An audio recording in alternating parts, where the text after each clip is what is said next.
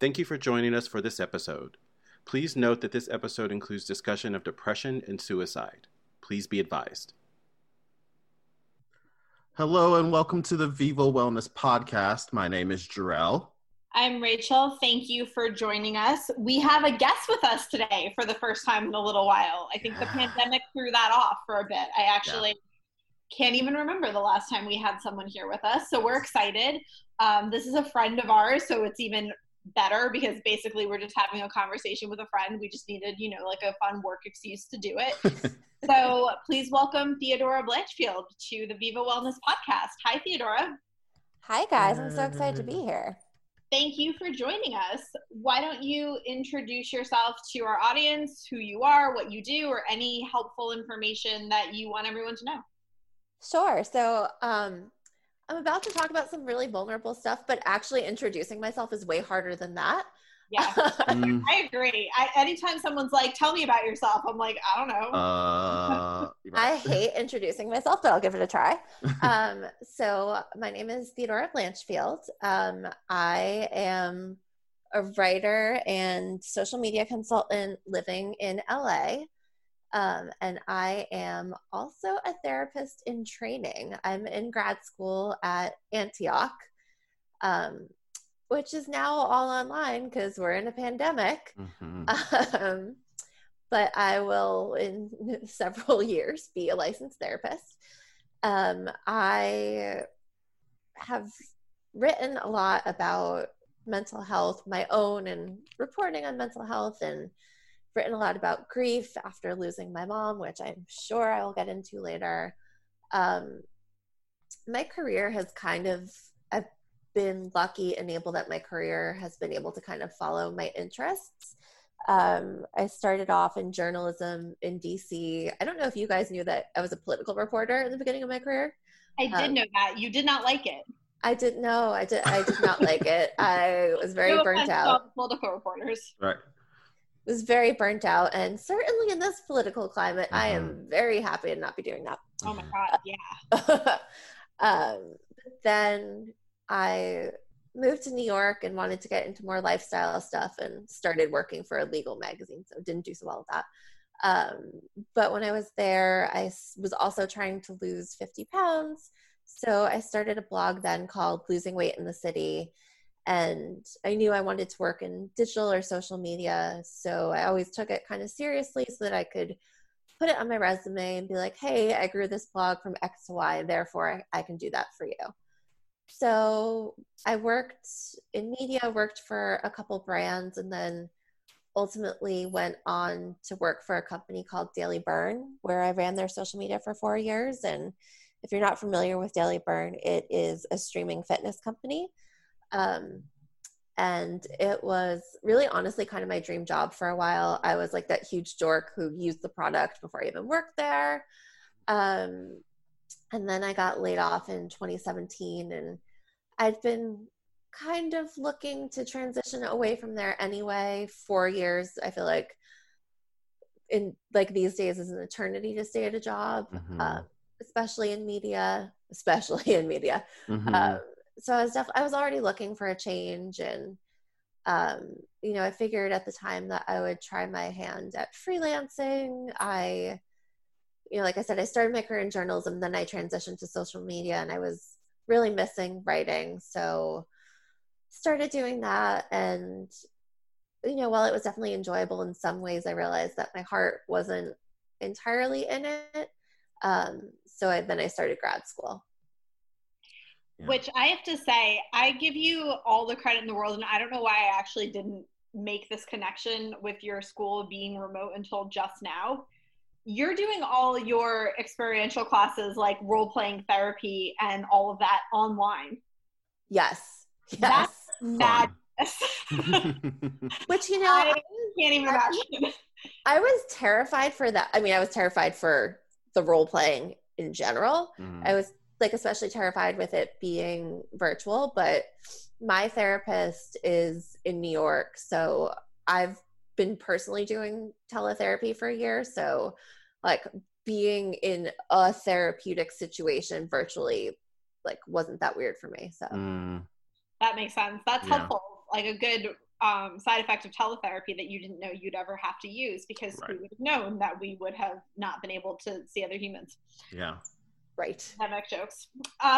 So you have definitely experienced a really wide-ranging career journey, and you've done all these things, and now you're entering an entirely, I almost want to say like third career, because political reporting and I know that writing are actually two really different things, even if they're both in media.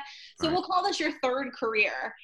How has your own mental health experience and journey gotten weaved into this? Because I know this is something you write about often, you're very open about it. So how does that play into everything that you've experienced, both career-wise and, you know, just life in general? Yeah. Do you want me to kind of like talk through my journey a little bit? Yeah, we'll interrupt you if we have questions or, you know, just Okay. random side comments, but your story is awesome. So let's just start talking, and then, you know, we'll see where it goes. Okay, sure. So I, didn't have a particularly traumatic childhood. I was pretty lucky. So didn't struggle with any kind of mental illness growing up. In 2012, I had a boss from hell, which I think we've all had at some point. It's like in our a lot of careers. people will relate Yeah. to that. I was Mhm. like, Yeah. well, yeah, that makes sense. Okay. Probably everyone can relate to that, unfortunately. But I am a total perfectionist, and she basically was telling me that my work wasn't good enough, and I started having panic attacks because basically I wasn't being perfect. And also kind of looking back on that, I had a ton on my plate at the time that at the time I thought was just normal to be doing all of the things. And I think like just that was kind of like the straw that broke the camel's back. So I started having a lot of panic attacks then. That was the first time I started seeing a therapist regularly. When I moved to New York, I was 25 and I was living at home at first, and all my friends were starting to get married and were like at the time it felt pretty established in their career. Saying that at 37, thinking at 25 they were pretty established in their career sounds really funny, but at the time it definitely felt that way. I feel like we all thought that at a certain point, right? That whatever we were, wherever age space or life space we were in, it was like, oh my God, all these people are doing awesome. And then looking back on the same people 5-10 years later, we're like, no, that was silly. Not so much. Yeah. But so I guess I had a hard time with the transition of moving to New York and just kind of feeling like I was starting over when it felt like at the time that everyone else had their lives together. So I saw a therapist for a couple sessions then, but it was also my mom's therapist, which I think is also like, now that I'm taking ethics classes, probably a big conflict of interest. That's tricky. I'm trying to, like, now I'm all in my head of like, interesting. Yeah, okay. Because like personally, my first thought was like, oh, well, with the right people, that would be fine. But then I'm like, oh, I don't know that I would want to go to the same therapist as my mom. So about that. Yeah, it was weird. So anyway, I'd been in therapy then, and I was also bullied as a kid and like went to therapy then, but therapy as a child is very different. Anyway, so I started seeing a therapist regularly then, and it was incredibly helpful. And that was, I think, when I really first started believing how transformative therapy and a good therapist can be. But it felt pretty situational at the time. And then I got fired from that job, which was like one of the biggest blessings in disguise. And that was actually a blessing. And I feel like you don't usually know at the time that's a blessing in disguise, but I was like, yes, this will be good. Like, this is hell. Like, I'm happy to not be here. Yeah, I think that's one of the first life lessons that we can take away from what, I obviously know you and know some of at least what you're going to say, but I feel like that's life lesson number one of many to come, of that even if you think you're in this god-awful situation right now or circumstances, that might be something that you look back on and you say, wow, that was actually the best thing that could have happened. Really glad that whole thing occurred, because now I'm in such a better place. Yeah, totally. Yeah.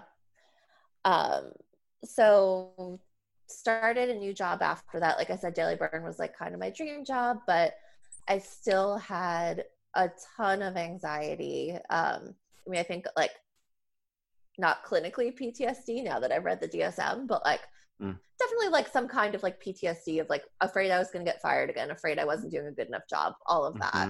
And, you know, I've realized the dissonance of the fact that like I was at this job where intellectually I knew that I knew I was doing a good job. I knew my coworkers liked me. I knew my boss liked me, but I just couldn't reconcile that with the feelings of not feeling that way. So I started seeing a therapist again then. I ended up seeing her for about 4 years. So I started seeing her about anxiety. And then as the anxiety kind of started resolving, I started feeling more depressed, which she told me is actually pretty common. And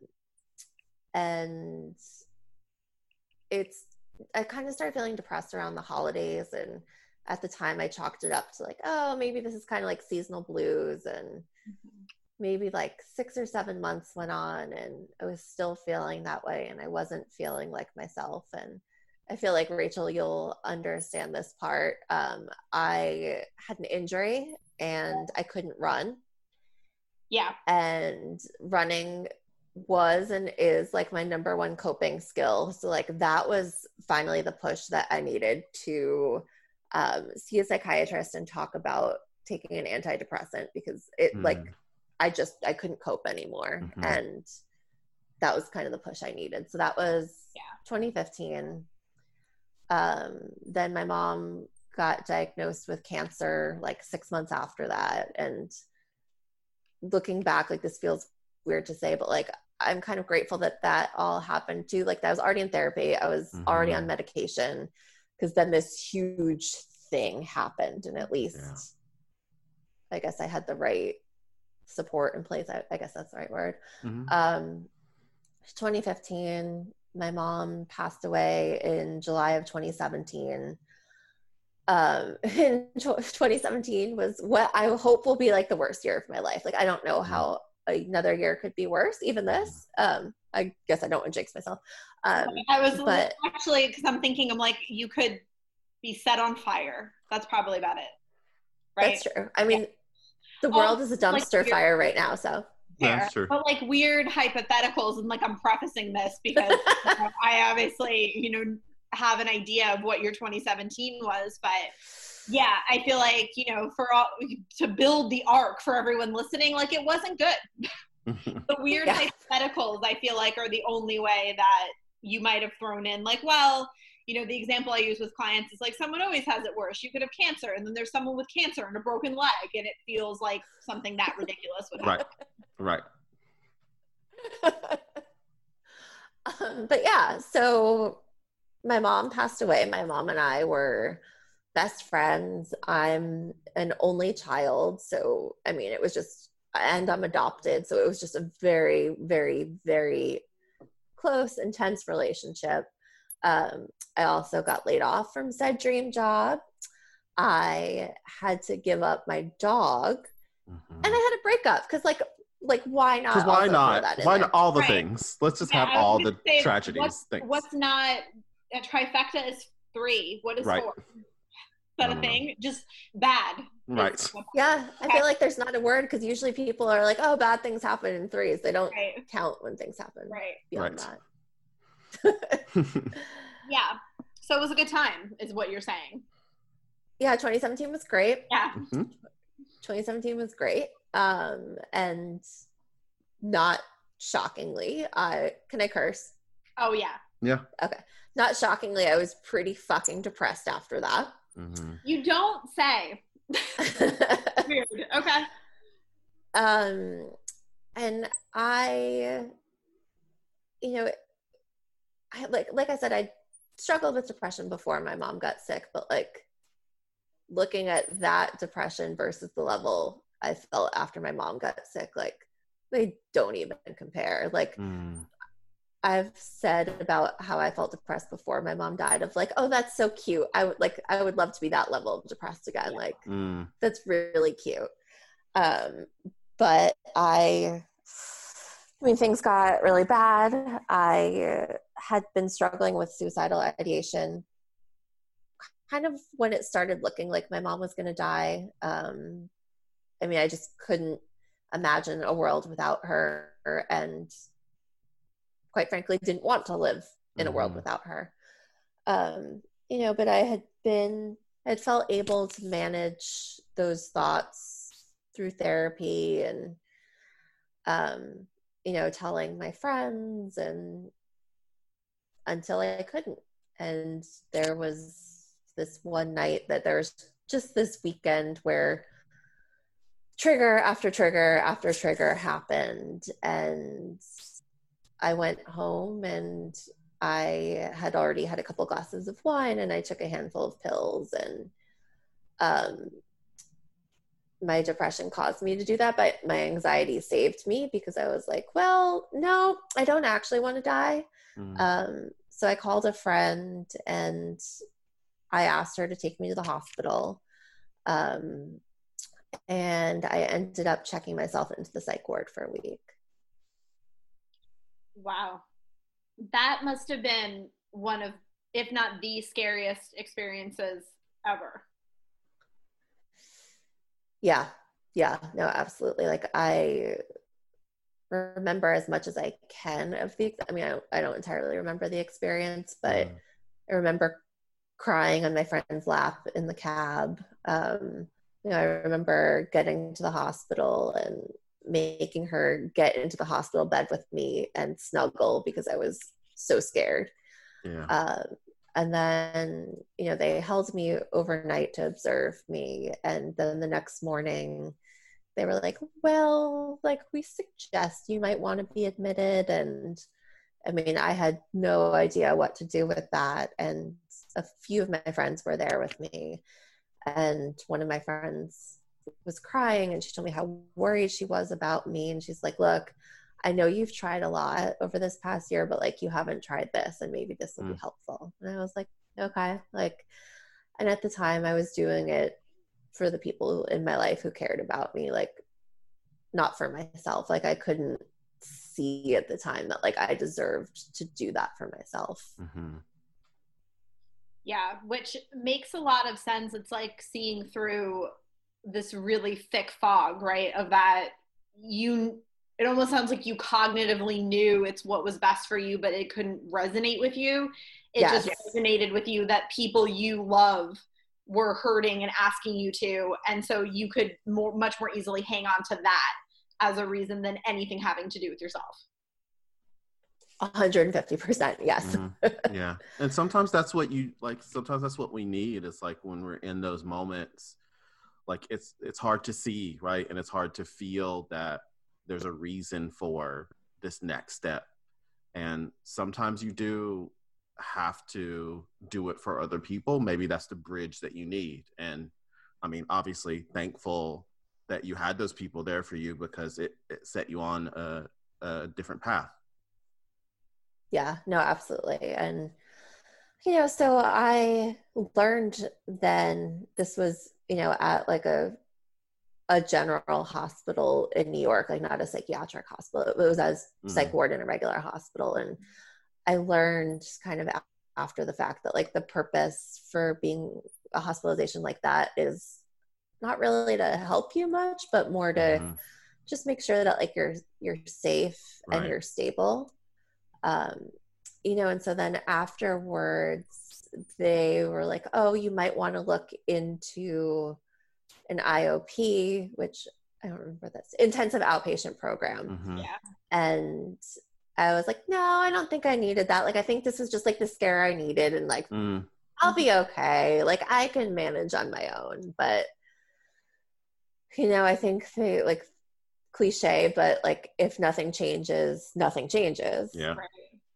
And a little less than a year later, I found myself back in the same spot. I mean, literally same hospital, Sunday night, same Sunday night, literally same room. Like, it was just very much Groundhog Day. Wow. Yeah, that's crazy that it's literally like when you're in the same spot, both metaphorically, but also actually literally in the same spot, I feel like probably made the whole experience that much more impactful. Like, wow, I'm actually back here.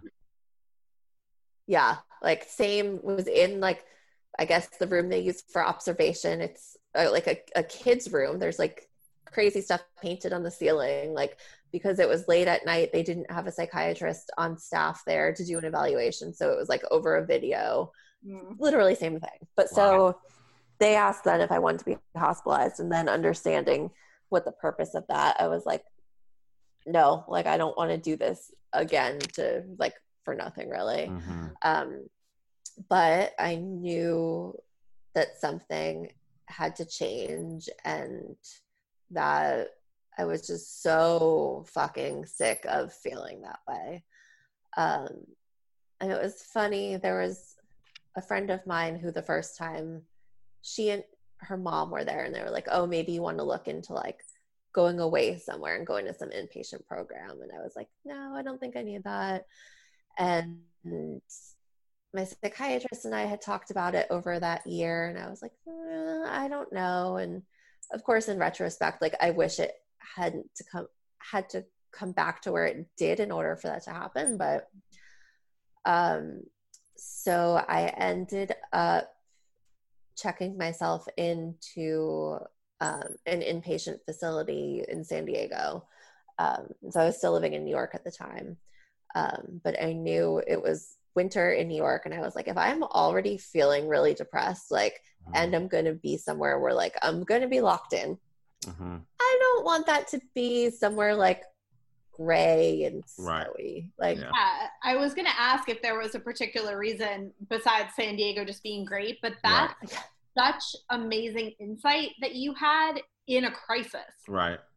That's true. That's true.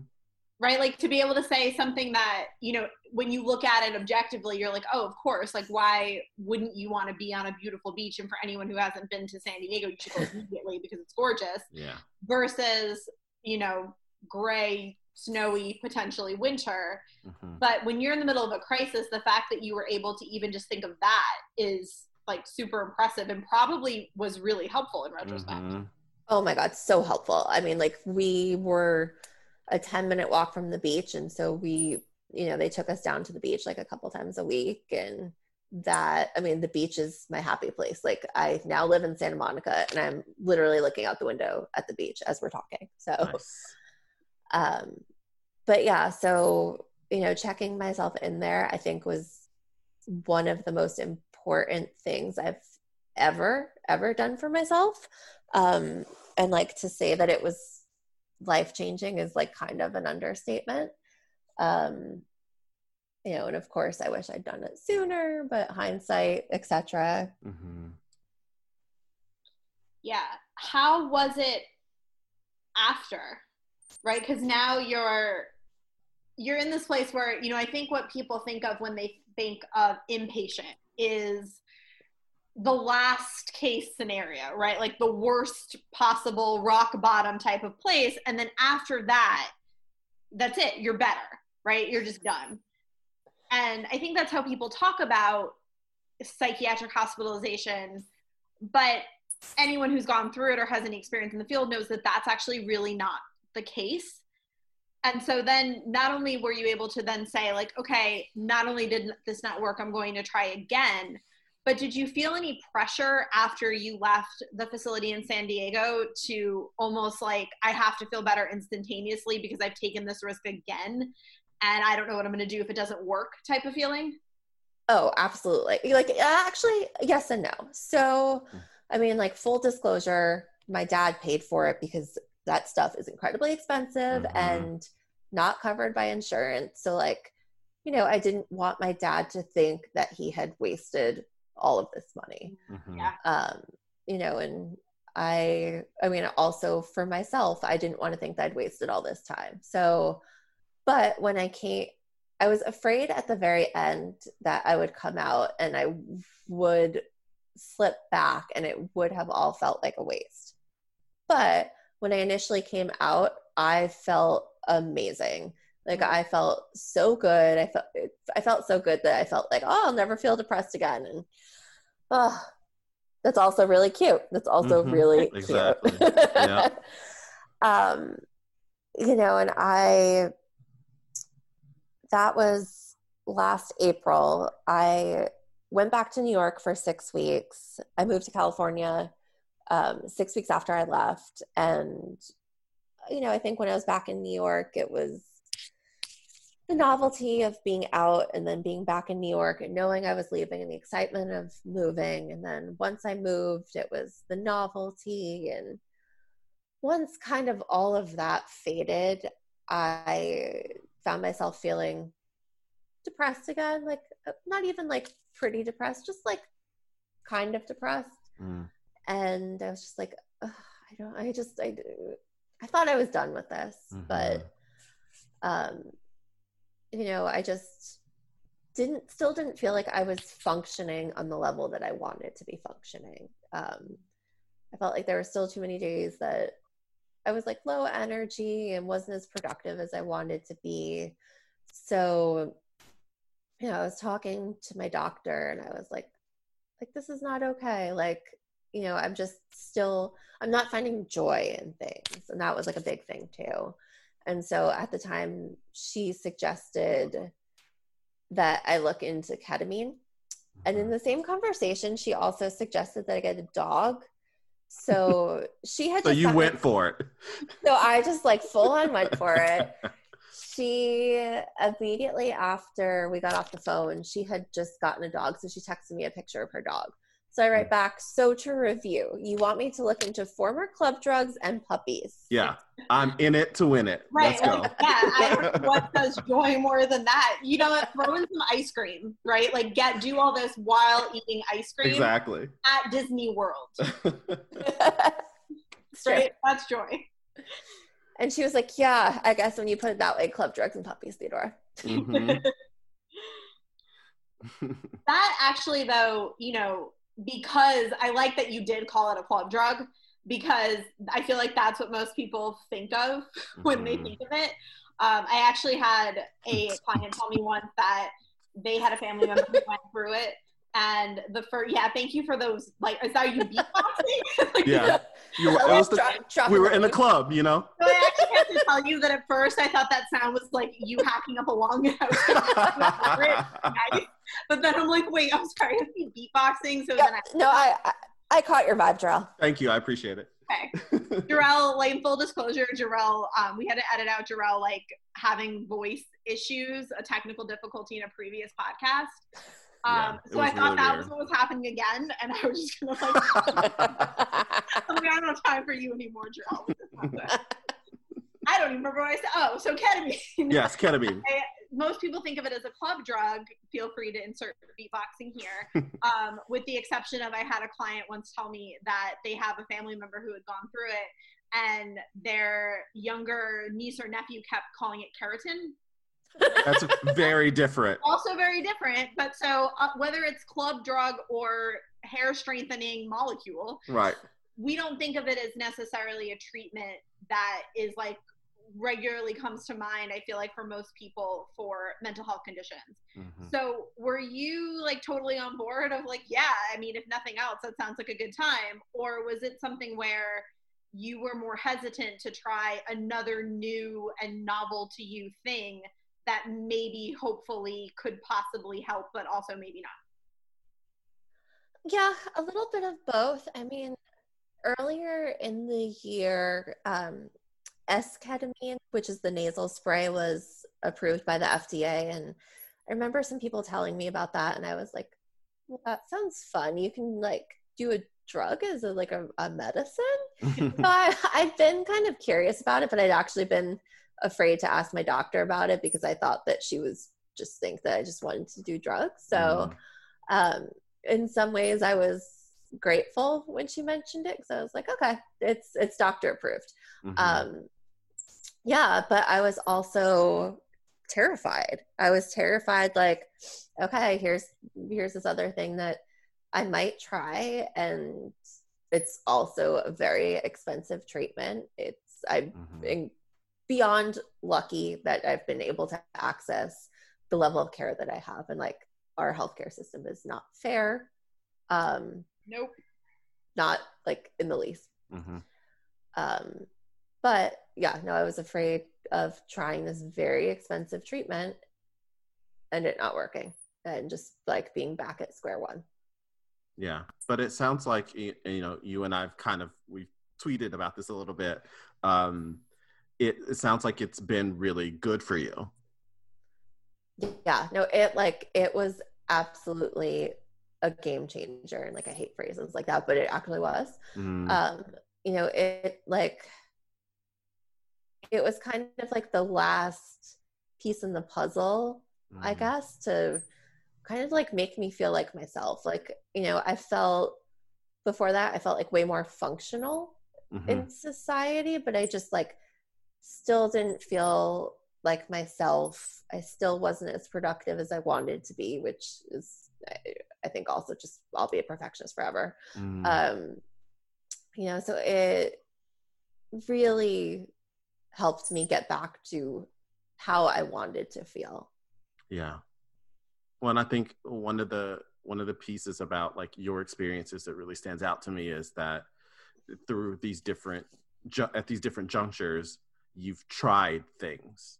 And I think that like, that's really hard to do, right? When you're struggling, but at the same time, like sometimes it's just about trying what you can and what you do have access to, and seeing if that could be that, as you said, like the game changer, because you never know. Yeah. Yeah, and I'm gonna probe a little bit. Probe is such a terrible word. I'm going it is. dive deeper into that a little bit, because that is, I feel like, the one takeaway. And if we were interrupting your story every 5 seconds, which I didn't want to do, because I feel like it's just such a helpful and empowering thing to get all at once. But the question I would have kept saying is, but how did you do that? How did you do that? How did you get out of the psych ward and know that you needed more help and still, had the energy and the strength to do it? Well, how did you get the strength to try ketamine? So rather than just say that 500 times, it is exhausting. It's exhausting. Yes. I don't claim that anything I ever managed is anything as difficult as that, but I've had times with chronic pain where I'm like, I'm just tired. I want to sit here and I just don't care. I don't care because I'm exhausted. There doesn't seem to be a way through it. And why even bother? And so I can't even imagine how many times you must have felt that. How do you continue to overcome that feeling, especially after so many things that weren't the game changer? And now I promise we'll stop using that phrase. Yeah, we can retire now. Yeah, no more. I mean, I think the fact that I only really started struggling with depression in my 30s. So, I mean, I'd spent most of my life as a pretty happy, upbeat, positive person.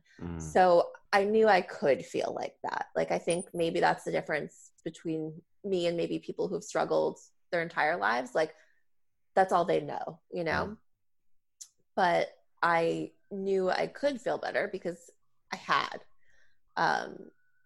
And I think that was just that I just so desperately just wanted to feel good again. And I knew that it was possible even when it didn't always feel that way. Yeah, that's really key too. And it reminds me of when you said the first time that you had gone to the inpatient psych unit was doing it for your loved ones, and then moving forward, doing it for the hope and the idea of that things have been better and we can get back there. It just really speaks to the purpose and the importance of having a why, even in just really dark, foggy times. Yeah. So what does it look like now? Right. So I'm going to call it the miracle drug, to use another fun cliche instead of game changer.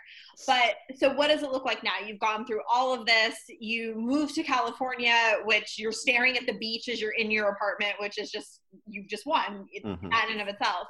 Yeah. How do you manage the stability, the improvements, whatever you want to call it, that you found? How do you keep that going on a day-to-day basis? Yeah, I mean, so first of all, with the ketamine, so super quick overview of how it works. Like, basically you do an initial phase of treatment that's like somewhere between 6 to 8 infusions. It's like IV infusions. And then some people do booster infusions after. Some people are lucky enough that like that's enough. Pre-pandemic, pre-world falling apart, I was doing infusions like roughly every 6-ish weeks. And then I have had a hard time throughout the pandemic. So I've been doing them a little bit more frequently, like kind of between like 3 and 4 weeks. So, I mean, the ketamine is still a huge part of it. Therapy is still a huge part of it. My therapist is amazing, as you guys know, because I tweet about her all the time.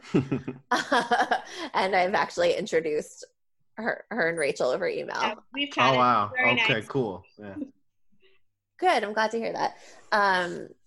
So yeah, I mean, I still talk to my therapist twice a week, which again, I know is also a huge privilege that I can do that. And I'm very grateful for that. And she, you know, she's open to me texting her in between if I need to. And that's really helpful. But I think like another big thing is like actually telling the truth to my family and friends, and, you know, not being afraid to tell them how I really feel. Like even before I went to treatment, I didn't even tell my therapist how I really felt because I was just so afraid that the feelings I had were not valid, I shouldn't have been feeling that way, whatever. But the same friend who, when I was in the psych ward, thought that I should go to treatment, I need to like just listen to her when she says things, but she, right before I went into treatment, she was like, you need to stop trying to outsmart your therapists. And I was like, what the fuck does that mean? And then That's a good one.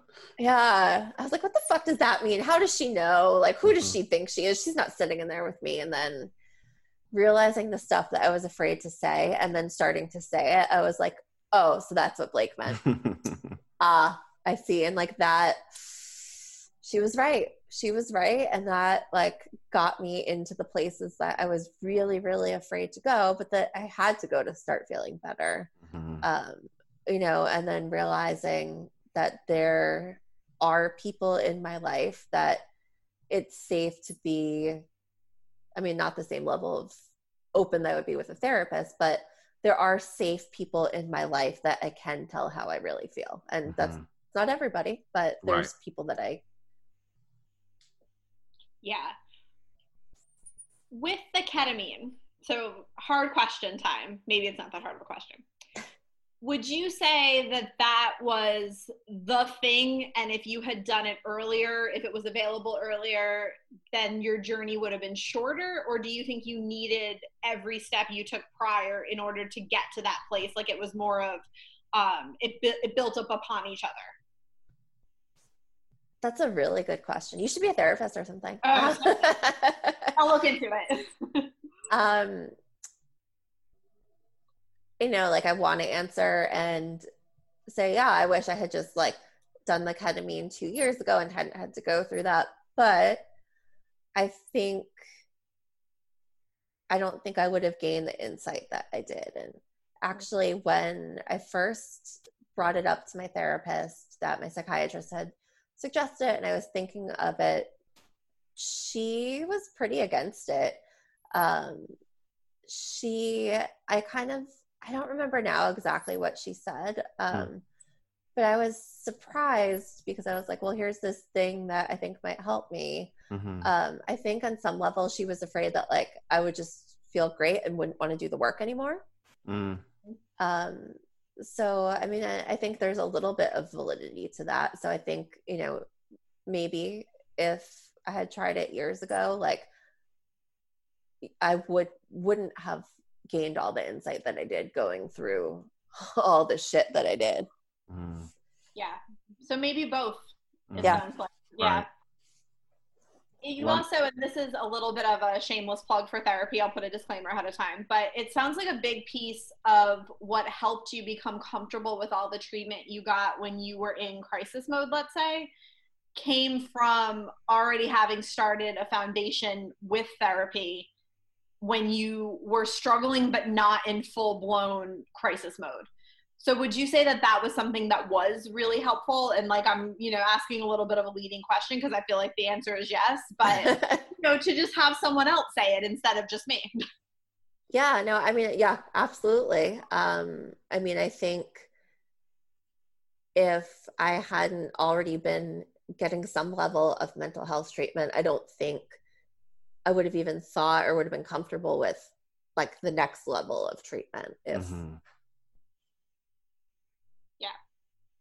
like to put it into terms you understand, Rachel, into running terms, I feel like it would like to have gone from like struggling and not being in therapy to inpatient treatment would have been like couch to marathon. Yeah. Which right. people do. Doesn't make sense. Oh well. Right. Don't do that. Yeah. So I feel like, I'm going to highlight that and just say emphasis and PSA for anybody who's considering it but doesn't think that they're struggling enough. Just go. Start. Right. Even if you're fine, if you feel great and there's just things that pop up, go, because it's never too early at all. Yeah. We're a biased group here, but I can still, impart that wisdom. Yeah. But since this has been going on, and especially recently, you've been very open about your mental health journey and what the experience has been like for you. Obviously, you're on a podcast right now.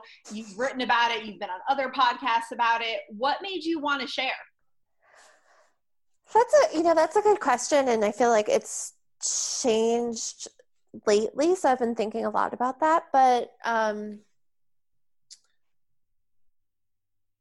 sorry, I just lost my train of thought. It's pandemic brain. That's what I'm going to blame everything on. Yeah, it's totally like pregnancy brain, but for a pandemic. Exactly. I think when I first started feeling this way with anxiety, I guess like 8 or 9 years ago, I think at the time I had been reading others who'd been writing about their anxiety, and like just reading that kind of stuff made me feel so much less alone. It made me feel like I wasn't crazy, that like this is a legit thing that people like me deal with. It like started for me, I guess, destigmatizing, like dealing with mental health concerns. And I wanted to be that for other people. And I've always kind of thought, presenting this perfect facade of yourself on social media helps nobody. Agreed. Yeah. What would you want someone to know? You mentioned wanting to be that voice for someone else. So what would be like a takeaway that you would want someone, if they were going to take away one piece of knowledge or wisdom from everything you've shared in your journey, what would you want them to know? You sent me some of these questions by email and I wrote out some notes and I wrote down like 5 things. But I think one thing is that like your life can look great on the outside. It can look like perfect on Instagram. And you can still be like really deeply struggling. Like in the months leading up to the first hospitalization, the first suicide attempt, like I had posted these pictures about this like huge trip I took to South America, and like, on Instagram that looked amazing, but on the trip I was still incredibly depressed. And like, if I look back on the trip, I see the pictures, but the memories that I have are like so different from the pictures. Like it looks like I was having so much fun, and like I wasn't. And then of course I'm beating myself up of like, you're on this great trip and you're miserable. So yeah, I guess the fact that like, just because other people have it harder, like we were like saying before, doesn't mean that you're not also struggling. Like I feel like, like Kate Spade always comes to mind when I talk about this, like, from the outside, she's a household name. She had, this cheery brand, this brand built on what looked like happiness. And, she was obviously struggling. Yeah, which is an important message I feel like we need to hear probably multiple times a day, if I'm being honest, especially now that we're all on social media a lot more because of the pandemic and because we're not doing anything else. Yeah. But before we let you go, we want to pivot to what will be a very fun thing for us to talk to you about. You're now trying to be a therapist. So how did that happen? What made you want to pivot from writing and journalism and media and all of that to now you're going to be a mental health professional? Yeah, so before I got laid off, like I said, I had been like kind of mulling a career change anyway. So I was like definitely kind of like overdue for a career change. But like in all seriousness, you know, starting with that first therapist I started seeing for anxiety, I have had some therapists who have been like really life-changing and life-saving. You know, and it's like wanting to be that for someone else. And, you know, through my writing, I've, you know, been really vulnerable, and I've been really lucky to connect and to be able to hear stories of other people that are in a similar place. And, you know, I want to be that for someone else. And I think, you know, the fact that I have literally sat where they will be sitting, you know, I think will be really helpful. Yeah. Yeah.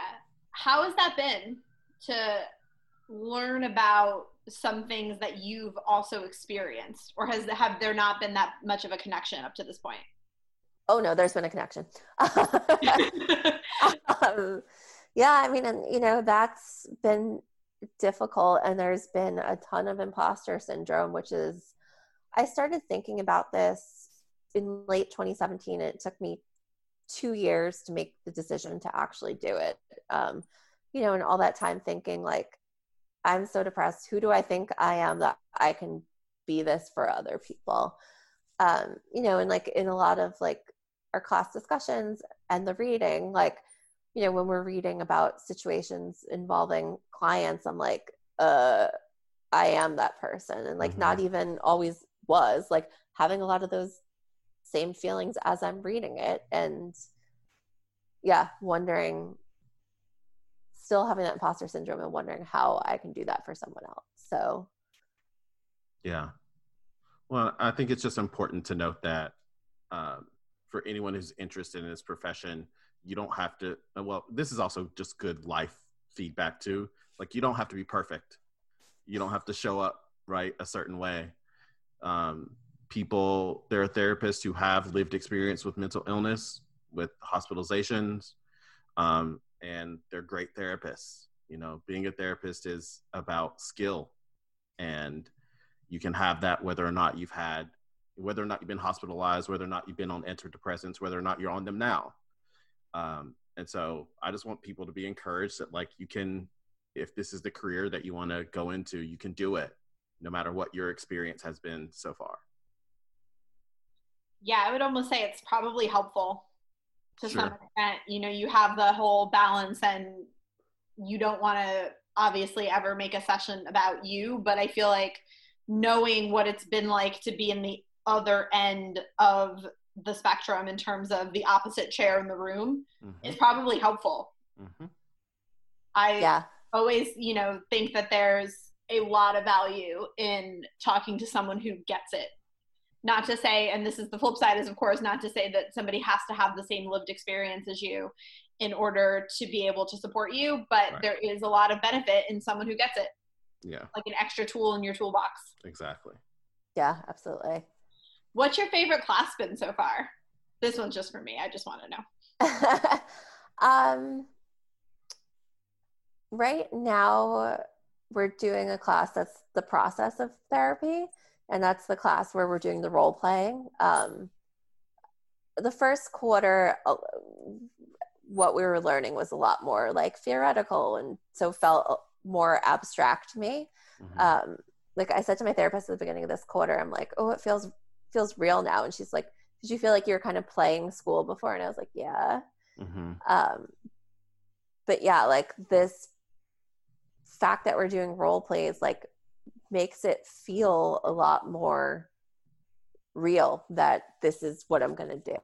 So it's been fun. I mean, it's been scary as hell to be like, oh, am I going to do this? But it's already been really rewarding. Awesome. Yeah, and you have already, if you can make it through remote learning and doing this and in the middle of the pandemic, I feel like you're good. You'll be okay. Everything else has got to seem at least a little bit easier after that, right? It's true. Hopefully. Yeah. That's just what we're all telling ourselves.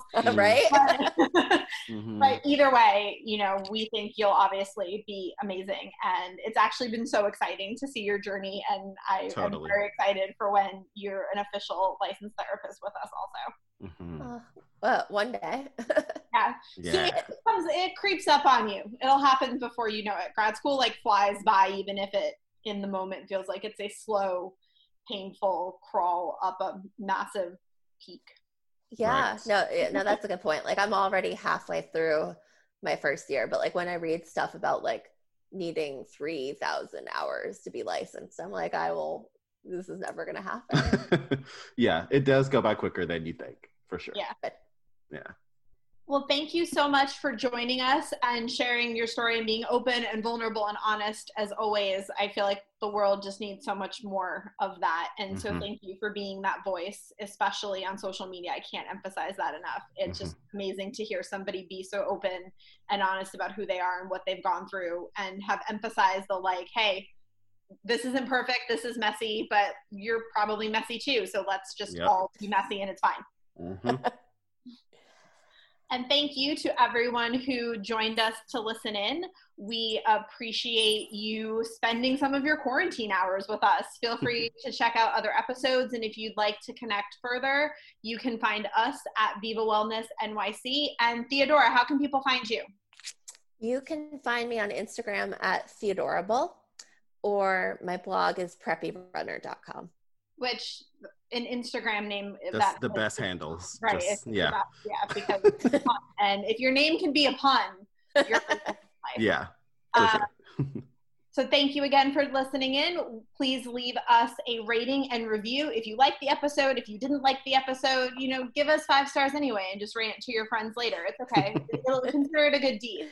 And we hope that you will join us next time. Bye.